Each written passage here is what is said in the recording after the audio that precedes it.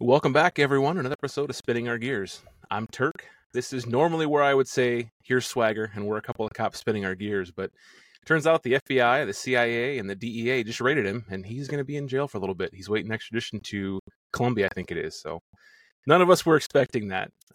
There will be a GoFundMe for his bail. It's currently set at $2.2 million, and every cent counts. So if you guys could jump into that, that'd be great. In all seriousness, though, I've got a really cool guest here today. Different cop is going to be spinning his gears with me. Today, I'd like to welcome Kenyon to the show. What's going on, man?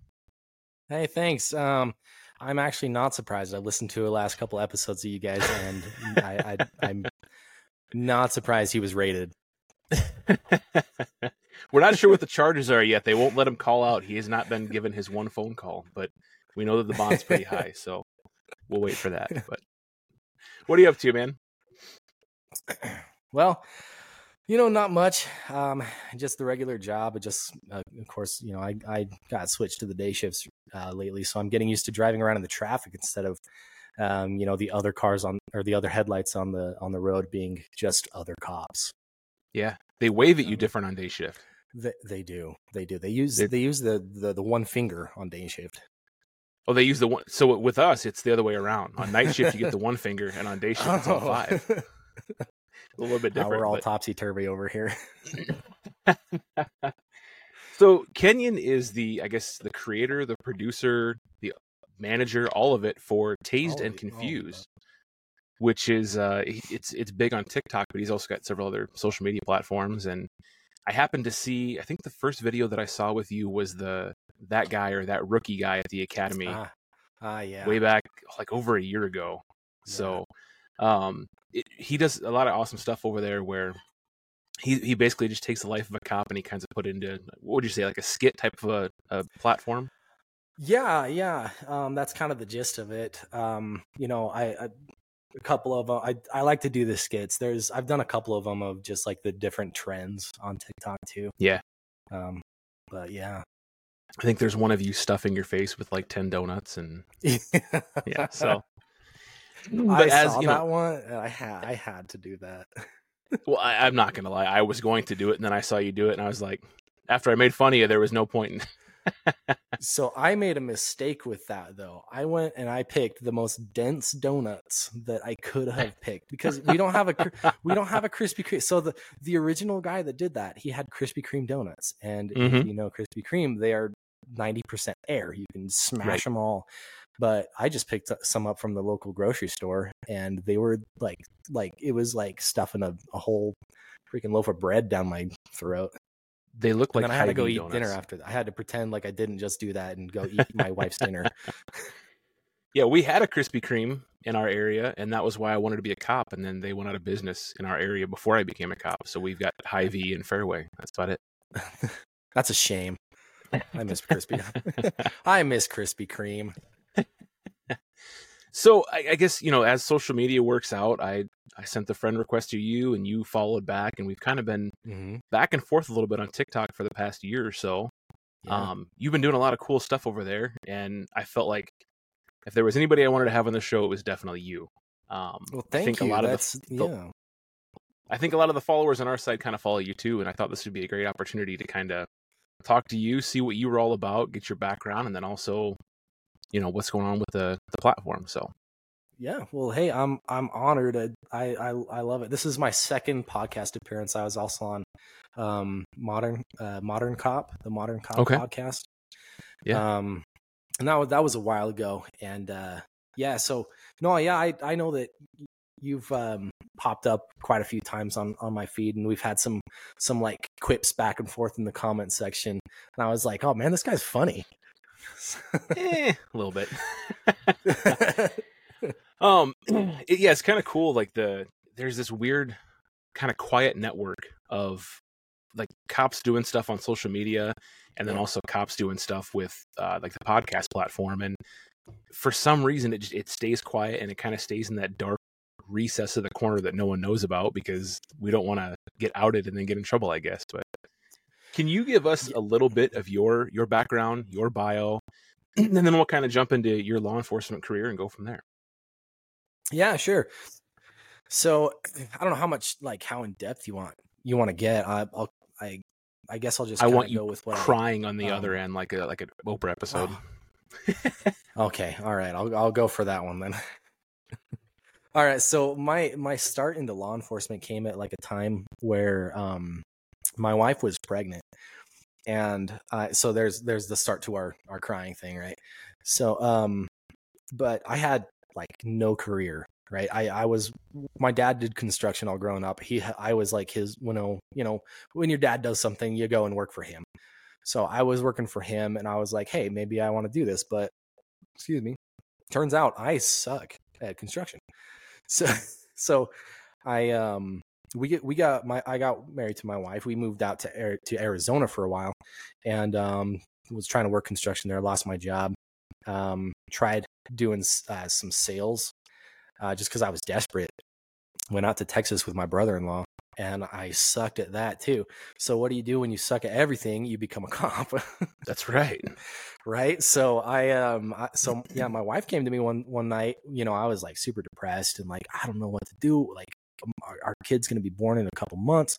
I have no career, no prospects, no nothing. And she was like, hey, she's like, you like law enforcement, you support law enforcement. Have you thought about doing that before? And I was like, well, I mean, not really. But so I called up my uncle, who is a deputy with LA County. And he was like, oh yeah, dude, do it, and go county. And then I called up my best friend from high school, who was also working county. And so then I applied for counties, right? So, I was influenced, and I applied with Maricopa County out in Arizona, and Yeah. I made it through a couple rounds of the hiring process before they cut me. I also at the same time was applying with Yavapai County Sheriff's Office, which is just north. And they ended up hiring me, and I attribute it, I attribute it to one of the trainers there. He ended up as a sergeant, and he sadly passed away just a few months ago from a heart attack. But I thought I botched my oral board, because it came to a question where they were like, they posed this scenario of, hey, your partner is being held at gunpoint by some criminal. What do you do? And I froze, because like, I don't have a background in law enforcement. I haven't been trained in that way, and so I was like, I don't know.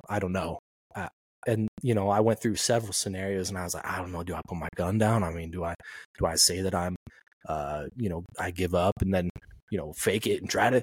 And so I thought I botched it, and he walked me out, and he was like, hey, did you know that if you are presented with lethal force, you are allowed to reciprocate with lethal force? And I was like, yeah. He's like, so that being said, what would you do? And I was like, I'd shoot him. And he was like, pat me on the shoulder. He's like, attaboy. I was like, that's the weirdest attaboy I've ever gotten. But So when were you getting into it? When did you get into law enforcement? How long ago? so this was about 2018 that I was applying. So Okay. this December is going to complete my 5th year in So law enforcement. numbers were still pretty high at that point when you were testing? They were fairly high. Yeah, like with Maricopa County, it was like I was testing with like 70 other people. And I Yeah. mean, county agencies down there are big. Like, they've got 15 counties in the entire state.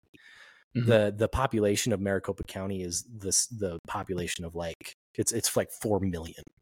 It's the size of, the whole county is the size of Rhode Island. In like space wise, not population density or anything, but it's like the 4th biggest county. So yeah, there were quite a few. They weren't hurting. Like, no, there weren't any like, what do you call them, signing bonuses or anything. So Right. But I tested with the Yavapai County. I tested with about 24 other guys, and I think 12 of us, 10 or 12 made it, and then like 4 scrubbed out in the academy. Yep. So what I was trying to get at there was, I feel like back then, and even further back past that, was like those oral boards were almost kind of like stump the chump type stuff, right? Like, we're going to ask you a question like that, not fully understanding you have no law enforcement experience, and we just Sure. kind of want to see how you handle yourself. I don't think they were looking for the right or the wrong answer. They wanted to see how you handled yourself the whole time. But Yeah. I just my DRE certification just lapsed, but when we tested out of state, it was in Maricopa County, and that is, like you said, it's a different world down there, man. We were in the jail doing testing, and if you want an experience, go down and do a tour of the jail one time because you'll learn real quick. You said you got hired on by a county.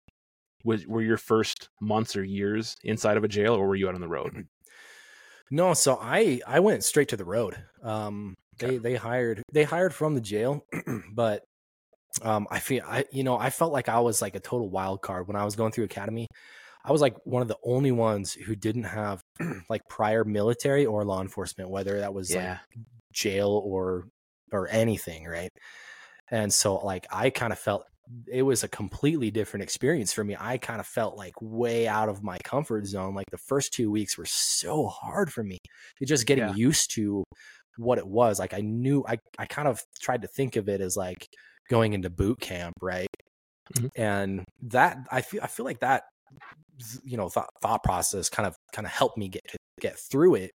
You know, because it was, I mean, there's a lot of like stress-free academies nowadays, right? Because they're trying to like bolster retention and stuff like that. The one here locally is a stress-free academy.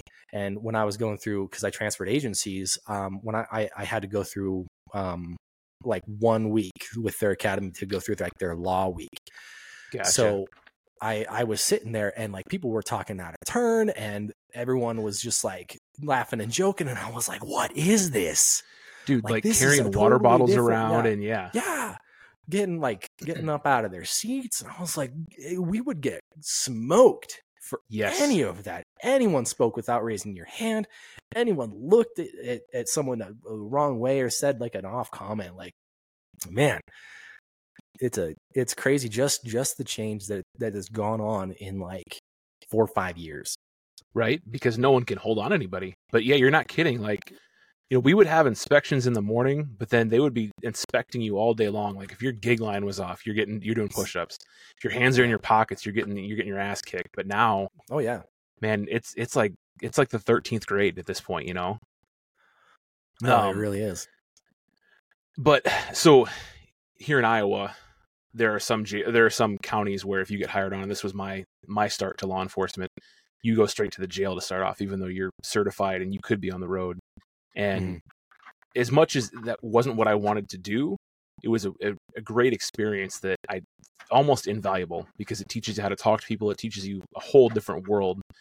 So that's why I was just curious if you've been in there before. I've noticed that usually people that start off in the jail have a little bit different social standing when it comes to being a police officer, a little better than others. And I kind of thought maybe you had been, but it sounds like you weren't. So I did pick up quite a few overtime shifts at the jail because our jail was super short staffed, and so there were people pulling people off of the road. So I did get to experience that side, but it wasn't where I started. Gotcha. Yeah, I started off at a county where initially, like in my interview, they're like, yeah, like 6-7 years you might see the road. And then I got into the jail and they're like, it's more like 12-13 years. And I'm like, man, wow. I can't wait it out. That's what took me to Icarus was I couldn't wait it out. My wife graduated college and we moved a little closer to home. But what moved you from your first agency to your new one? So it was just we wanted to kind of change in everything. So we were actually where originally my wife like grew up. So she wanted out. She was like, I never want to go back. And then I ended up getting hired where she grew up. And so she was like, first opportunity, like I want to get out of there. So we just like, we saved our money and I picked up so many overtime shifts. And as soon as we were ready, I hit like a 2.5 year mark. And it was 3 years that my agency wanted for lateral. And so I started the process thinking that, hey, it'll take 6 months, whatever, to get Smart. there. And they hired me within like 6 weeks. Like it was not like they were hurting so bad up here. Like, and just like I'm second in seniority on the day shift Monday through Thursday. Like that's where I am right now. Like they've hired so many people and have had so much movement. Like my sergeant sat down in the squad meeting and we were picking our beats, and he goes, he goes to the first officer, "What's your beat?" And he's like, "Okay, all right, Kenyon, what's your?" And I was like, "Me already? Like, what? I thought this I wasn't was day prepared shift. for this question. No, I wasn't. Here, get back to me in a second. But like, that's how much turnover that has been going on. Yeah, and it's I everywhere. can't believe it. It's real bad It everywhere. is. The agency that I'm at now, we're full staffed for now. We got a guy retiring at the end of the month though, which is going to already, set us back. But my last agency, they were down like 10 or 12, and they were a department of 40, 45. So you're thinking a quarter of the department is gone. How do you fix that issue? And we're starting to see the things like you talked about, where academies are kind of cakewalks now, and people are getting hired that, probably wouldn't have made it 5, 6, 7 years ago. Testings are like 12 people. Yeah, we have 2 full-time overtime shifts for the day shift. That's crazy. For just like, we're just down that many bodies. So they're hiring a lot of people, but they're going through FTO and through academy. Well, right. What most citizens don't understand is when you hire somebody, it's a year before you're going to see them on their own. Oh, absolutely. If they make it that far. Yeah. What are you guys doing for the stress and for all that, like recouping from all that overtime? So it's not mandatory, at least yet. Right. Okay. So like we haven't reached that point where, we have to do the overtime. But it does put a lot of strain on the officers that are working the beat. Like, so comparatively, I know that, night shift is typically, it's a different beast, right? It's different calls, but it's depending on, where you're at. Sometimes the call load is a little bit lower, right?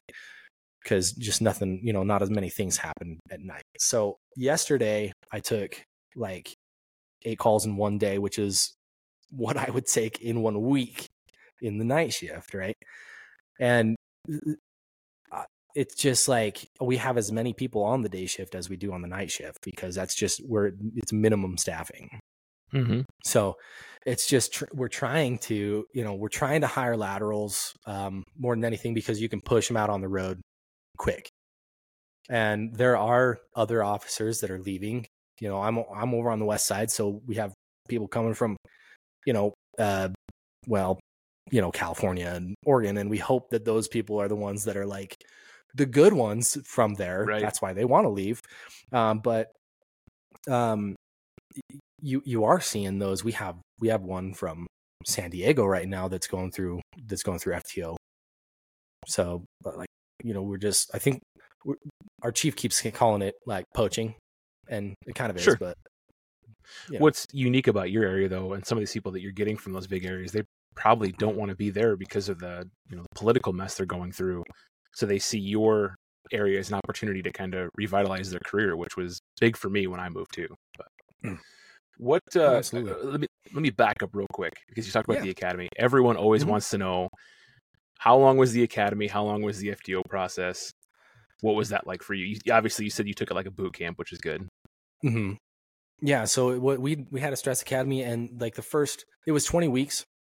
So the first 6 weeks were really the hardest. It was like when they push you the most, and that's when the most people scrubbed out.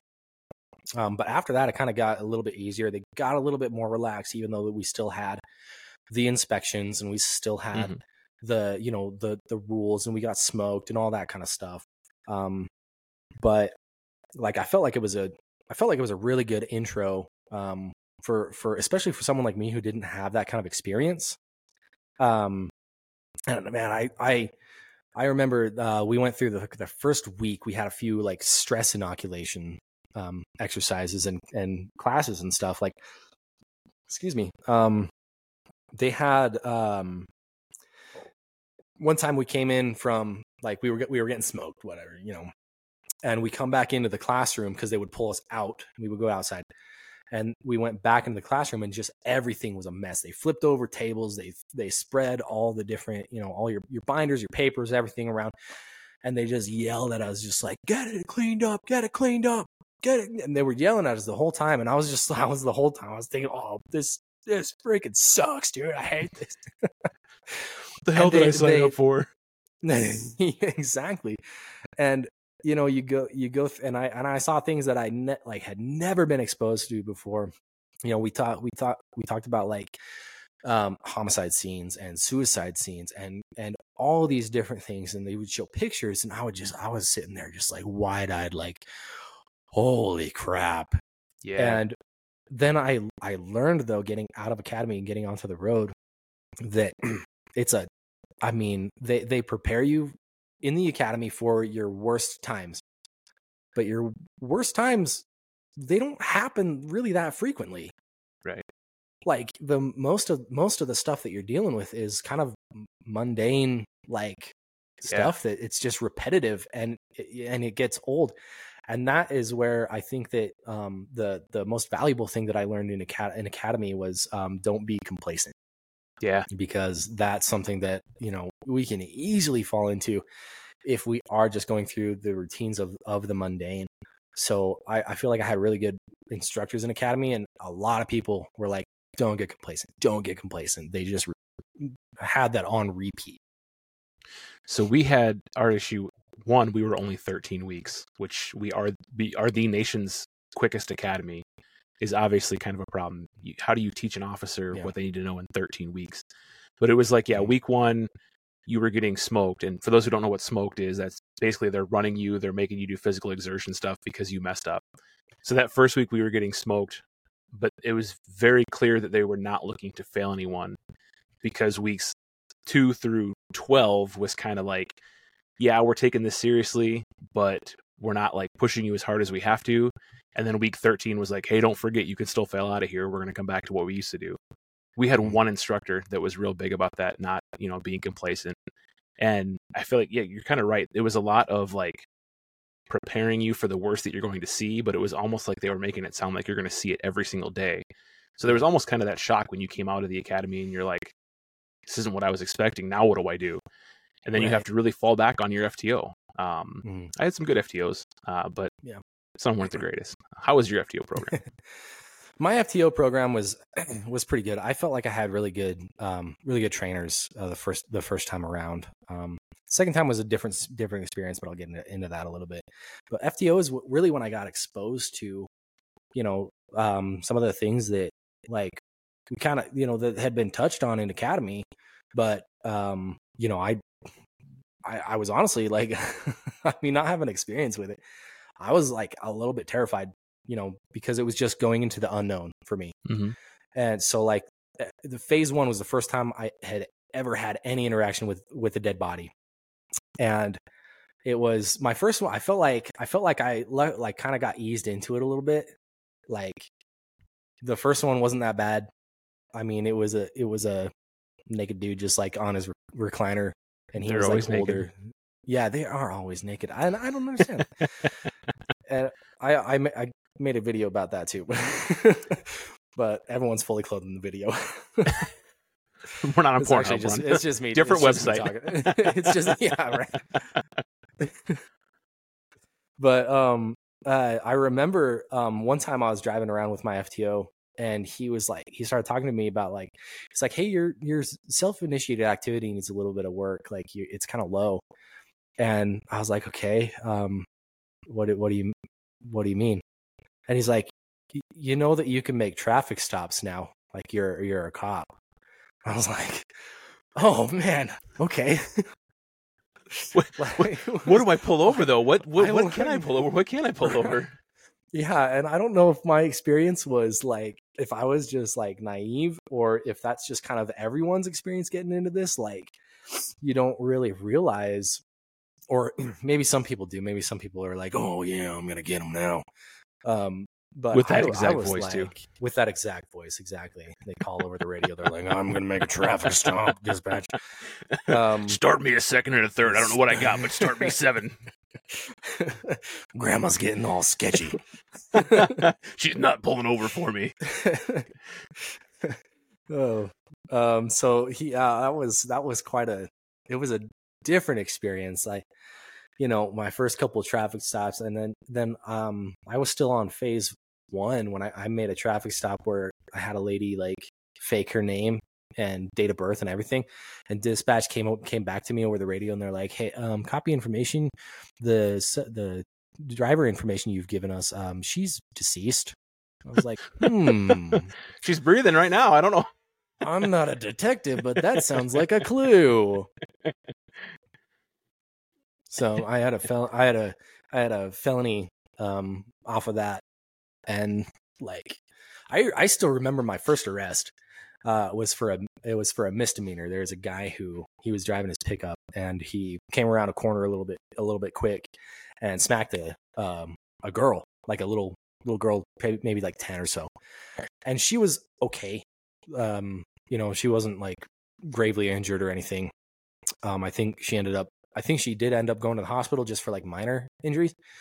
But like my FTO was talking to me, and he's like, hey, so what are we going to do? And I was like, well, I don't know. And he's like, okay, let's look at the codes and let's find it out. So we found the code, and it was misdemeanor. And I was like, well, it's a misdemeanor. I mean, we can cite on that. He's like, no, we're arresting this dude. I was like, okay. So I remember my first arrest, and I remember a lot of my, first experiences. And it was like, it was quite the ordeal. My second FTO, he was like a treasure trove of knowledge. He was this old guy, and like, he just like, he like knew everything, and he would quiz me on policy. We were driving down the highway, and he's like, all right, if we had a wrong way driver, what would you do? Would you go on the wrong way and pursue him? And I was like, no, probably not. He's like, good, because that's against policy. I'm like, okay, cool. I'd hang out the window like cops, and I'd shoot the tires I got out. it right. So like, that's what they do on the TV. When I went through my first agency with the county, because I was being FTO'd in the jail, it was like very much like sink or swim. They needed to know whether or not I was going to hold up or not. There wasn't a lot of like, here's policy, here's case law, stuff like that. I remember my very first day, this inmate got let into the pod by accident, and was the pod that we were in. He had a no contact order with a guy, and they immediately started duking it out. And it was like, what's the rookie going to do? Is he going to jump in and grab him, or, is he just going to watch? And luckily I jumped in and I kind of grabbed him. I feel like in all FTOs, but especially this one, there's a little bit of luck that goes into it. Like, you can have the best of intentions. You can be the most squared away person, but if you don't get a little bit lucky, you're starting your career off wrong. And I think the first bit of luck that I had was I was wearing these pair of Rocky boots, and I'd gotten them from like a work site or something. So they were black, and they had huge gray tread on the bottom. And we're sitting there at breakfast, and an inmate goes, "Hey, Depp, were those rock climbing boots?" And I was like, "Nah, they're ass kicking boots. You want to try them out?" Totally nervous, completely shitting my pants, but just spit out whatever I could. And luckily that got the whole pod going. And that was like the first win for me through county. Yeah. When I jumped over to the next agency, there were a lot of trainers like you talked about with FTO, but there weren't a lot of mentors. And it was very much like, if you had a question, it was like, I don't know, what are we going to do? So it was like 16 weeks of FTO. You had to figure it out for yourself. They're not going to let you do anything criminal. They're not going to let you, beat up on anybody, but it was on you to figure it out. So a little bit different, but kind of the same in the same way. Yeah, I guess just listening to you and kind of pulling in my own stuff there, but so you went through the academy, you went through the week-long academy when you switched over agencies at your FTO. What specialty assignments have you been involved in?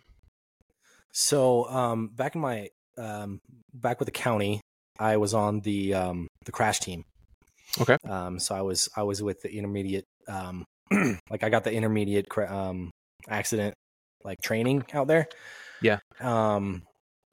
Worked a couple, like we did a few fatals and stuff, and did some follow up on some like serious injury accidents and all that kind of stuff. That did not transfer, unfortunately, when I transferred agencies, they didn't Okay. take a lot of what I had. Like I had to get radar certified again, and they had to spray me with OC again, and that was a miserable experience. Fuck that. But yeah, no, thank you. So right now I'm actually working on like my promotion packet. I'm eligible for promotion to corporal here. Yeah. Like at the end of the year. I'm also working on becoming an FTO because I do want to be like I want to be the mentor, right? Like we Yeah. kind of talked about, instead of just the trainer, because I feel like there's a lot of things that I would do differently in FTO, and I think that's the great thing about law enforcement is everyone kind of brings their own piece of themselves to Mhm. the job, and I feel like that kind of balances everything out. And Yeah. I think that's why it's a good thing to have multiple FTOs. You learn different things, different ways. So, but right now I'm just patrol, and Okay. I've had some opportunities, like the traffic teams come up, the bike teams come up, and none of them have spoken to me. Like I've just been like, no, I just like right now, like I like where I'm at, Yeah. and I'm I have interests that I want to go into, but like not quite yet. Right. So It's incredibly huge though that you see that and you're cognizant of it and you're not jumping in, because what's the fault of so many, guys that have been on 1 to 5 years? They put in for everything just to hope to get that they get what they want later on, and then they're stuck on some team for 5 years that they have no passion with and no real interest in. It sucks their morale out. So yeah, and that's like I had the chance to join the accident, or not the accident, but the traffic team. I'm just like, I just don't know that I don't know that I want to sit there and pull traffic all day and take accidents, and that just doesn't sound like something I want to do right now. I like the diversity of patrol. yeah. Like even though I complain about all the thefts that I got to take and all the different, all the boring stuff, and I take this guy reported, oh, he's like, well, this happened like 5 weeks ago. I just haven't had the time to report it, but I got to report it now. And I'm like, I can't do anything for you now. But it's you get a little bit of everything. Yeah. I could never figure out why people would call at like 1 and 2 in the morning to report some shit that happened 4 weeks ago. And they weren't like meth heads or drunk or whatever. You're just like, you could have done this on evening shift. Like, what's going on here? Right. I legit had that the other, like a few weeks ago. Somebody called at like 2 a.m. He's like, hey, I want to report all these tools that were taken from my house like 4 weeks ago. Yeah. I was like, but I don't have a serial number. I don't have any of the list of shit. I can just tell you that it was around this much. Yeah. Actually, this guy had the most detailed list that I've ever gotten. The only thing he was lacking was serial number. He didn't have serial numbers for anything. He had the model numbers. So I was like, okay, maybe I can do this, but I can't put it in NCIC for you. No, I can't. But so far, nothing's come of it. But shout out to Leads Online for trying. Yeah. Hey, disclaimer to everyone out there: if you are going to put something in NCIC, make sure it's the serial number and not the model number, because we've had a couple guns pop now that were the model number, not the serial number, and someone was almost taking a trip to jail. So keep an eye out for that. Serial number is not G17. Yeah, right. That's the that's the model. This thing's wanted in 50 states. So you talked about wanting to be an FTO, and I think that's kind of a great segue into what you're doing right now on social media, because you started off with some of the skit videos, but you also jumped into a lot of like video breakdowns and kind of training videos, which was something we were thinking about doing over here, and you kind of beat us to it. We might do it later on, but you do an excellent job at it, where you take critical incidents and you break them down and kind of give, I guess, a real world perspective on it. Tell us, how long has the platform been around, and then kind of where are the goals, where are you headed, where are you at now, things like that. Yeah, sure. So I've been on social media now as Tased and Confused for about just a little over a year. And really, like, what got me, so I'll be honest, what got me started is that I was looking for like a side gig, something that was going to bring in a little bit extra money, that was also going to allow me to kind of to like stay home because I've Mhm. got a family. I've got 2 kids and my wife. My wife has some health problems that she makes it so that she can't work. So I'm trying to bring in extra money. And it's done that a little bit, but it's not like a treasure trove or anything. It's not like I'm rolling in the dough. But that's originally how it kind of started. And I remember just like I was scrolling on social media and seeing some of these videos and thinking like I could do that. Yeah. I could make those videos. And so I was just like, okay, I'll just do it. So Give I it a started. shot. And my first videos, I'll be honest, I had a lot of cringe. And like, there's a level of being on social media that you're just going to hit that cringe factor for so many people. Yeah. And I've come to accept that not everyone is going to like everything that you're doing. I mean, aside from the fact that there's so many people that dislike cops anyway. And, but nothing on social media is anything that I haven't heard said to my face. Right. And so I'm like, I don't even care. You can call me pig. You can say a cab. I'm like, okay. So Yeah. your opinion means nothing. They like to spam that live platform, They- though. That's for sure. They do. I was doing lives for a little bit. And then it just kind of fizzled out because I just life gets busy and it just like, I felt like it wasn't having the effect that I anticipated. Right. And I might get back into it, but I also wanted to figure out how to use like this whole setup because I would just use my phone camera, and that I just felt like that was Well, and then your bad. arm gets tired after about 5.5 minutes. So. Yeah. Ironically, I found more success doing those lives at like 5 a.m. as opposed to 4 or 5 at night, which is completely against all common sense. And that's about the only time I have now is 4 or 5 at night. But you remember your first arrest? Do you remember your first video? So my first couple videos, my first couple videos were about kind of like political happenings. I'm kind of big into like political podcasts. I like listening to that stuff. I like keeping up on current events. And I had very little direction when I first started. And so I think my first video was when they it was around the time that they had the Roe v. Wade thing come out, like the overturning. Yeah. And it was kind of like me addressing that and like my thoughts and opinions. And I did a couple of those. And I kind of started to realize that that's not really where I wanted to go. I didn't want to use my persona as like a police officer to bring my politics to the platform. Right. And I felt like that was kind of disingenuous, and it was like taking away from like the profession, I guess. Like I don't want to represent the profession with my personal views. Right. And so I kind of like redirected myself to where I wanted to go. And I started thinking about just what I wanted to do with it, my goals for, and this motto kind of came to me that the thought I had was that before I was a cop, I wasn't. And that just kind of clicked something in my head where I was like, I'm talking to people who aren't cops. Right. I'm talking to me before I had this training and experience. So what do I want to do? What do I want to bring to this platform to help people understand what it's like being a cop, why cops do the things that they do? Because I didn't understand it before, but now I do. Now I'm in the midst of it.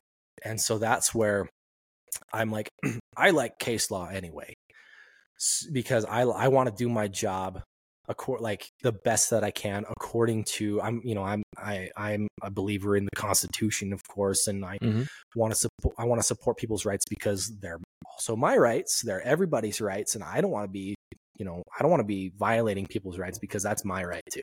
Right. So like I got into case law, and I was like, I want to bring this to people. I want to tell people why cops do the things that they do. So that's kind of where that's where it stemmed from. We're so terrible though. Like we don't want to be the one that creates bad case law, but then we're not proactive for the most part about going out and researching case law. So we wait for it to come down and be told what to do from our admin or our county attorneys.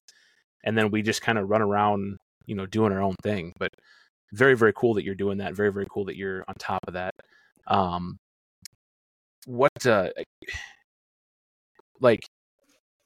What accomplishments do you feel like you've had so far since starting everything? Has there been like one big one, or has it just been a bunch of things collectively? So it has kind of been collectively some small things. I'm nearly at 165,000 followers on TikTok, which is insane to me. Like, and it just keeps growing. It's slower now. Like, I feel like TikTok's a different place than it was a year ago. Yeah. And like, my content isn't being pushed out in the same way that it was. Right. Things that would go like viral a year ago aren't doing so well. But that's fine. Like that, a part of my goals has kind of changed too. I just like making content. Like, it's not so much about like the money it brings in or anything. It's really my creative outlet, right? It's something that I get to do it's fun for me, it's entertaining for others, and it's it's educational in some cases. Trying to work toward my goal. So as far like going back to my accomplishments, I've had a couple like brand promotions. A couple people reach out to me and say, hey, like we want to send you a free product if you'll do brand placement. So I had this company called Pack Fresh reach out to me, and I'm not sure if they're still around. They haven't done a whole lot lately. But I also had Arrest My Vest reach out. Yeah. And I know that they're pretty big too. They're still going. They're still doing their thing. But they've got a really good product. They sent me a couple air fresheners and then like a bottle of their spray, and I've used it a couple times, especially during like the summer months when it's all warm outside and stuff. But one of our fans reached out to them because we happened to mention them one time, and they sent us a care package too. They're a great company. Absolutely. What we talked about in the episode when after they sent us that care package was about how like it's legit and it works. It's not like Febreze where it wears off after about 10 minutes and smells like funky. So yeah, not to cut you off there. Sorry, I just thought it was kind of cool that we you're fine. The same. No, you're absolutely right. So I was driving an Explorer around, and I went to do a traffic stop one night, and I switched off my lights, but they didn't switch off, and they were stuck on. And so I was just code 3 everywhere I was going now. So I had to drop that off. And then pick up a new spare. Like, we had to shut the fuse off, like the main fuse. Yeah. And I had to go take it and get it repaired. So I'm currently in a Taurus, and I hate it because the seatbelt gets caught on me every time I try to get out. But I went and I picked up, like, I left my Explorer there for a few days, and I went and I picked up a couple things, and I opened the door, and it still smelled, because I sprayed the inside of my car, and it still smelled like Arrest My Vest. And if that's not a good product placement, then I don't know what is. So I guess, and you probably already know this, but I did a little bit of research. I think the reason that you're so throttled right now is because everyone is getting throttled on all social media. It's called like the TikTok 200 right now, where the stuff, I don't know if it's because of the whole congressional hearing, or if it's because of how you can pay to be promoted, but everyone is getting hit right now real hard. I'm glad to see that you're still pushing through that, though. I think it's turning a lot of people away. So well, go ahead. I'm trying to kind of slowly build my platform on Instagram now. Okay. Like I feel like I started making memes and stuff, and I started pushing out a little bit more more content on that. I feel like some of the I'm trying to I guess upgrade my quality of content. Like, I've got a DSLR camera. I started doing some, my more recent videos have been used on that, and it kind of looks a little bit nicer. And I just bought like a wireless Rode mic to give me a little bit better audio quality and that kind of stuff. And really just I'm trying to build it in different ways and trying to expand a little bit because, you know, TikTok's probably not going to be here forever. And Right. especially if, you know, if this stuff with Congress goes through and if it gets banned or anything, we're just going to be SOL. Right? Yeah. Anyone who's built a platform on TikTok is just going to be, you know, gone. Well, there's probably already a platform out there we don't even know about yet that's going to take off. And you're right. TikTok kind of came out of nowhere, and I resisted it for the first couple of years, but then the pandemic hit, and I was like, you know what? Like, they asked us not to do, you know, as many. They were like, only do traffic stops if like it's an egregious offense.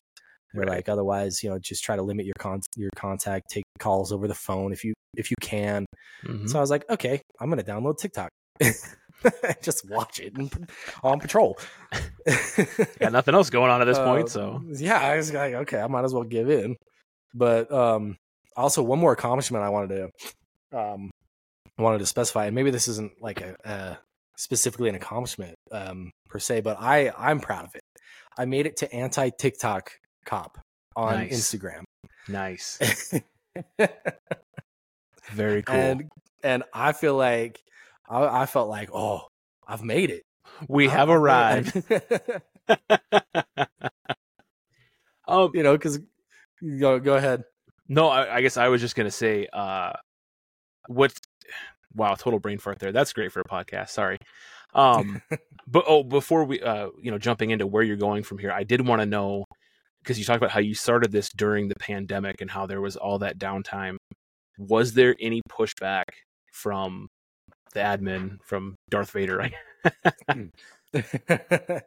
So the only pushback that I got was there was a TikTok I recorded, and my understanding was that it just had to be like off the clock. Mm-hmm. So I waited until I was off the clock. I had to gas up, so I set it all up, and I did this like weird little quirky video of me gassing up and my car, like, because I have a habit of like when I go to gas up my car, I like slap the gas cap so it opens, and then like I did that once, and I was like, oh man, what if I did a video like I was like spanking my car, and then it made like, you know, kind of sexual sounds, and it was pretty funny, and it was going like it was building some speed. And I get a text from my sergeant at the time, and it was just the link, and I clicked it and it went to my video, and I was like, what is he trying to tell me here? I then called in sick for the next 4 days. So ambiguous. And so I was like, yeah. And he was like, you need to delete this. And so like I deleted it. I took it down, and then he was like, he pulled me into his office when I got back on shift, and he was like, hey, that was hilarious. But someone complained about you doing it on city property, so you no more doing it on city property. So at that point, because I was doing some, I would cover my badge, but I was doing some most of my videos in my uniform. Yeah. So I was just like, okay, I'm just gonna unambiguous. I'm not gonna do it in uniform. I'm not gonna do anything that's gonna look like, you know, have the appearance of that I'm on like the taxpayer dime while I'm doing this. So that's where I kind of transitioned to my like active shooter vest. Yeah. My plates and stuff. So that's what I do now. Right on. Yeah. It's ironic that we can't record on city property, even though we can be recorded with no objection based on the First Amendment, but it's neither here nor there. Right. Mm-hmm. Yeah. They had no problem if I did it in my car. Just not even though that's like, not on the gas. Yeah. Heaven forbid. Yeah. We do it out in public. Heaven forbid. Right. Where you kind of talked about how you want to build on Instagram. Where is Tased and Confused going from here? Are we going to focus more on skits, more on the training, a combination of everything? Are you going to go into OnlyFans? What are we doing? I mean, I've thought about it. I'm not going to lie, because I've heard that a lot of these chicks pull huge numbers, and maybe people want to see a cop on OnlyFans, but you know, as long as my wife's okay with it. Yeah. So yeah, where I want to go is I like I mentioned before, like I'm trying to kind of upgrade my quality. Because I'm, everyone, like, you become a content creator, and I would not by no means call myself like an influencer, but like, you know, um, I like creating this content, and like I feel like I'm evolving as a content creator, and I want to have a little bit more of like and maybe this sounds weird from like a cop, but by the way, I recently learned that I'm like more of like a right brain, which is you're more like creative side. Sure. And I actually we took this like little quiz in academy, and me and another guy were the only ones that got this one specific statistic. And they're like, by the way, the guys that get this statistic, they don't last in law enforcement usually. So I was like, oh, great. Count your days. So, but here I am 5 years later, and I love what I do, and I love kind of bringing that to everyone else, and kind of being that like entertaining, bringing that entertainment factor. And I honestly don't feel like I'm like that funny of a guy like in real life, but I get to like write down all these things, and I get to draw from like my own experience and find the humor in my own life, Yeah. and kind of bring that to a format to share it with others. And I've found that so many people are like, man, I relate to that. Oh man, I get that so much. Like I had that video of like dropping the license in like the abyss of your car. Yes. And that went like, that's one of my most liked videos, because it like it kind of hit the nerve of like the public being on traffic stops and like taking longer than you would think it is, and then cops being like, oh, I have done that before, and everyone like, it just like it hit that just that, I guess, nerve. I already said that to repeat myself. It hit that nerve, and like I love that. Time absolutely stops when that happens, and yeah, people don't understand that. I think, and you're very right when you talked about how like your platform, you're using it as you're telling people who aren't cops what it's like to be a cop, but then on the other side, you're still hitting it with cops and like reliving things and telling that funny side. I think it's huge because the new generation of cop, they don't want to sit in a classroom, and they don't want to hear this is how we've always done it, or this is why, like, do it because I said so. They want to know the why behind it. And then on the other side, we're learning that like this career takes a toll on you. You have to get that creative side out a little bit. And as much as a lot of people are getting in trouble on social media, there is definitely an outlet there for you if you can do it responsibly and do it correctly. And it might just save 10 years on your career, or even 10 years on your life. I got to give props to you because one of your latest videos hit on mental health, which is obviously a big thing that we're on. It was very impactful, kind of outside the norm for you, but I thank you for taking that leap of faith and that step off of your norm. Yeah. Yeah, it's that's kind of stuff that I've been wanting to address lately.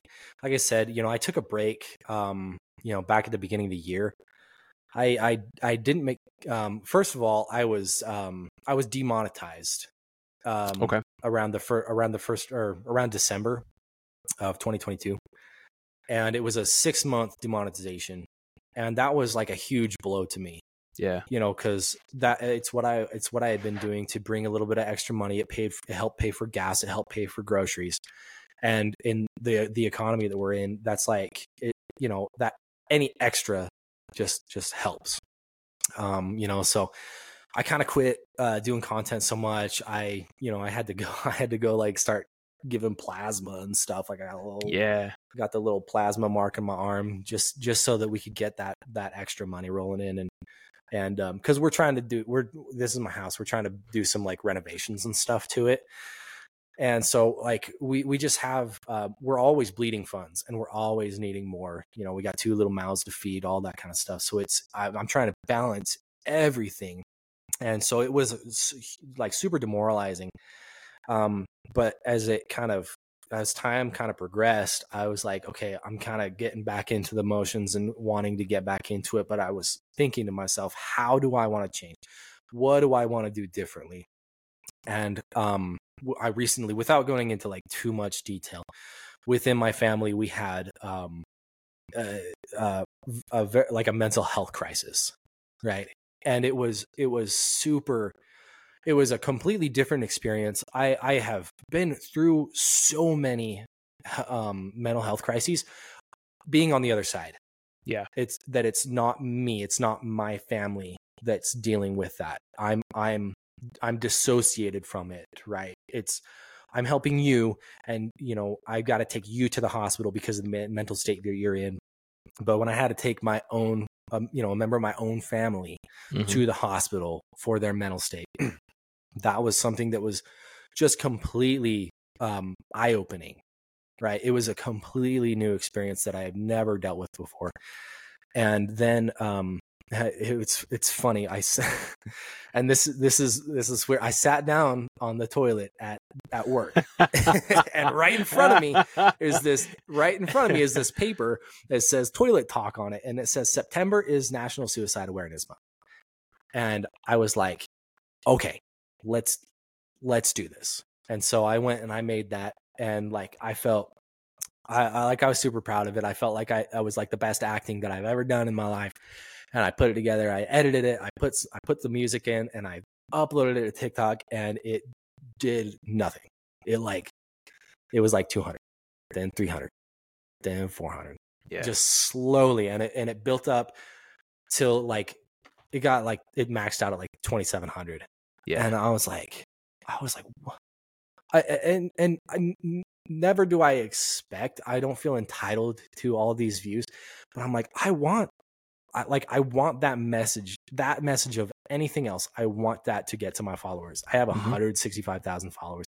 I want them all to have that kind of message. And I wish that something like that was kind of pushed out a little more. It was addressed a little bit more. And I've been trying to rack my brain on like, is it like because I mean, obviously, like there's a flash of a gun in there because I want to have that effect, the emotional draw and all of that build up. But like I'm trying to rack my brain, like why did this not get pushed out so much? But that's neither here nor there. The point is that that's kind of the focus that I want to take. I want to take more of like a serious, more emotional take to my content, as well as just kind of the other stuff. Like, I want to keep the comedy and keep the skits. And I love like this new series that I've started with the city cop versus the county deputy. I love doing that. That's so much fun. Yeah. And I actually had my captain in the locker room. Lots of stuff happens in the locker room, in the bathroom. We don't mention that. That goes on another website. But he's like half naked, dude. And he's like, hey, I saw that donut video with the city cop and the county deputy. And I was like, yeah. Shade covering my eyes, like, oh, okay. And so it was the bottom half that was naked, is what you're saying. Yeah. He was like, it was hilarious, dude. And it was a reminder too that I do have to be careful because my upper management does see what I put out there. Yeah, man, we had a corporal at my old agency so like the old building, the locker room was a big U, and his locker was on the back side, so no reason to come around this corner. Every day he would spend an hour getting ready, completely buck ass nude, and when he'd hear that door open and close, he'd come around the corner just to go, "What's up?" Just to traumatize us a little bit. But what I will say, man, is that the fact that video got over 2,000 views should actually tell you how high up you are, because of that restrictor plate that's been put on everyone. And the fact that video has reached over 2,000 people means that it's had an impact on over 2,000 people. Somebody heard the message, which is so important right now, because we have to normalize this dirty thing that we have never wanted to talk about before, and that a lot of admin don't want to talk about. So again, I thank you for that part of it. It was a courageous thing for you to do. Very, very cool. As we wrap this thing up, tell everyone how they can find you, how they can go see videos like the ones you put out about mental health. Yeah. So, I'm on the big 4 platforms. So TikTok obviously is where I've got the biggest following. I'm on Instagram. Facebook, I'm there, but it's mostly just like it's linked to my Instagram, and Instagram will like Facebook will repost what I put on Instagram. Yeah. But I do like Facebook. That's where I'm a follow. Like I follow you guys on there, and we comment on each other's things. Like I follow people like Thoughts of a Patrol Officer on there. I like the stuff he does. But yeah, so sorry, my ADD brain is like everywhere. So TikTok, Instagram, Facebook, and YouTube. I'm on YouTube too. I was focusing a little bit on some like what you said, critical incidents on YouTube. I took a pause on that just because like I felt like that was kind of starting to be detrimental to my health. I don't know. I'll tell you, I don't know how Donut Operator does it. It's probably because he doesn't work as law enforcement anymore. Right. But like I was starting to, it was really starting to affect me. Like just searching for shootings and like watching them over and over again and trying to analyze them and put it down. And it was also like a huge time hog. Yeah. Like it's a lot of time and effort. Dude, it takes a long time to edit a podcast, let alone a video podcast or a YouTube video. Yeah. Absolutely.